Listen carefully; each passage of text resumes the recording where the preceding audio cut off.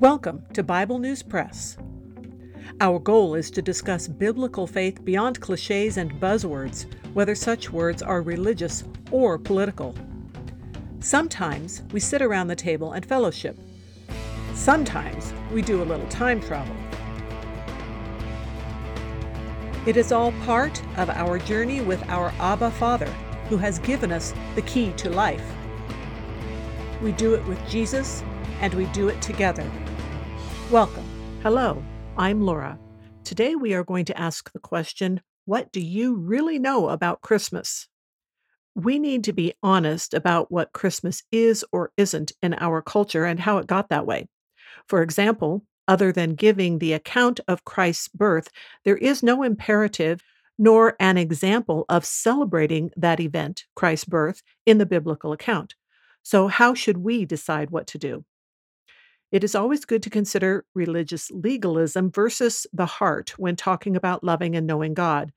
Ephesians chapter 2 verses 8 through 10 reminds us that those who are saved by grace become new creations and the good works follow. From other scriptures, we understand that good works has to do with correct attitudes and how we treat each other and not with what ceremonies we go through.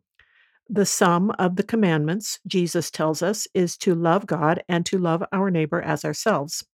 So, what do you really know about Christmas? A few years ago, I did a lot of research about Christmas for a presentation to a large group, and I ended up creating this quiz for the group. The answers to the quiz and some of the explanations of those answers will be at the end of the blog post on the website, and I'll put a link to that in the notes. And I have also created a PDF of the quiz so you could print it out and share it for fun at a gathering if you wanted to. So, this is a multiple choice quiz, which adds some fun to it. But here on the podcast, I'm just going to read the questions.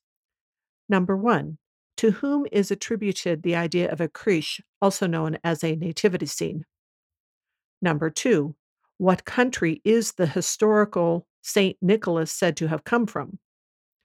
Number 3, which Roman god is the precursor to Father Christmas?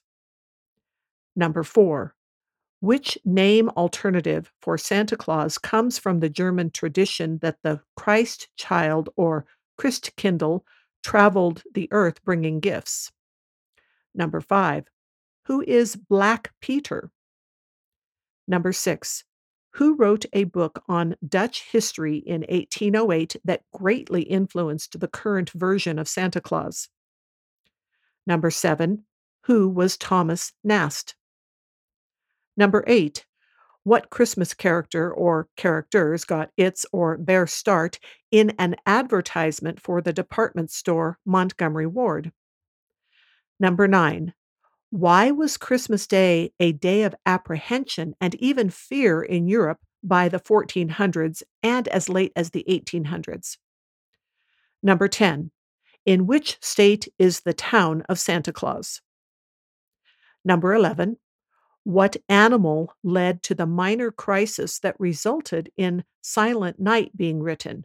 What instrument was used while singing it for its first generation? Number 12, approximately how many years after its composition was the authorship of Silent Night generally known? Number 13, how many baby boys are estimated to have been killed due to Herod's decree?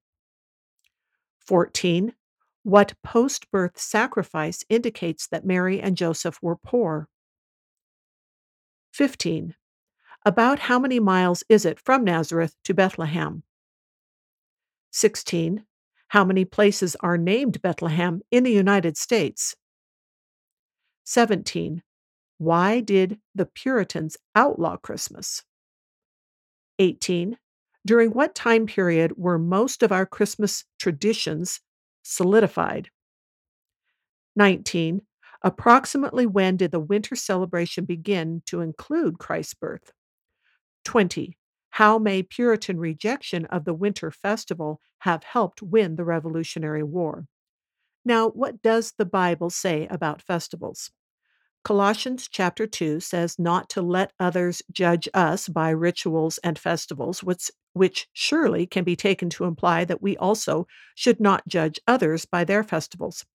What is performed outwardly in repetitious ceremony has little to say about real devotion of the heart. It is also true that God shows a pattern throughout the Bible of encouraging a good party or feast. The specific ones that he designs are with the intent of pointing people to his promises and provision. There is nothing, however, that indicates that we can't have a party just because we want to, and the way we want to, within the bounds of love for each other. Others should be allowed to do the same, even those with different beliefs. And I discuss this a little bit more in an article I wrote called Jesus Isn't the Reason for Everybody's Christmas Season. What about the origin of Christmas symbols? The question of the origin of symbols frequently becomes a hot topic, and in some times and cultures, it may have been wise to refrain from certain things, especially if they were so strongly associated with something you don't want to be associated with. But currently, it appears that most of the time, this sense of horror at certain things is limited to a few people who have been most vocal about it. Most other people know that a type of decoration or a type of music have little to do with the true meaning of knowing or following God. The fact is that every gift on earth came from God, and though it might be distorted by some, it does point back to Him. We can choose what to think about when we see or hear things. And just a couple more comments about people who don't believe in Christ. Is there anything that should be considered about that when celebrating Christmas? Is there any reason even it has to be Christ-centered for the Christian? It could be simply participated in as a winter festival by followers of Jesus Christ without denying him. We have parties for Valentine's Day or recognize summer solstice without specifically invoking that it is a time of special consecration. Exactly how we choose to celebrate Christmas has little to do with a real understanding of what has been done for us through Christ's death and resurrection. If we really know him, we are walking with his spirit every day, not just during a festival. We could just as well be following the principles of Proverbs 15:13, which say that a merry heart does good like a medicine, and we can follow that principle all year long. On my website, I've listed a bibliography of 14 sources that I used to put together the quiz and to study Christmas, so you might find that interesting as well. If you are listening to this when it was recorded, it is Christmas Eve in the year 2021, and I wish you a very Merry Christmas. That is the Bible News Press segment for today, but not the end of our journey.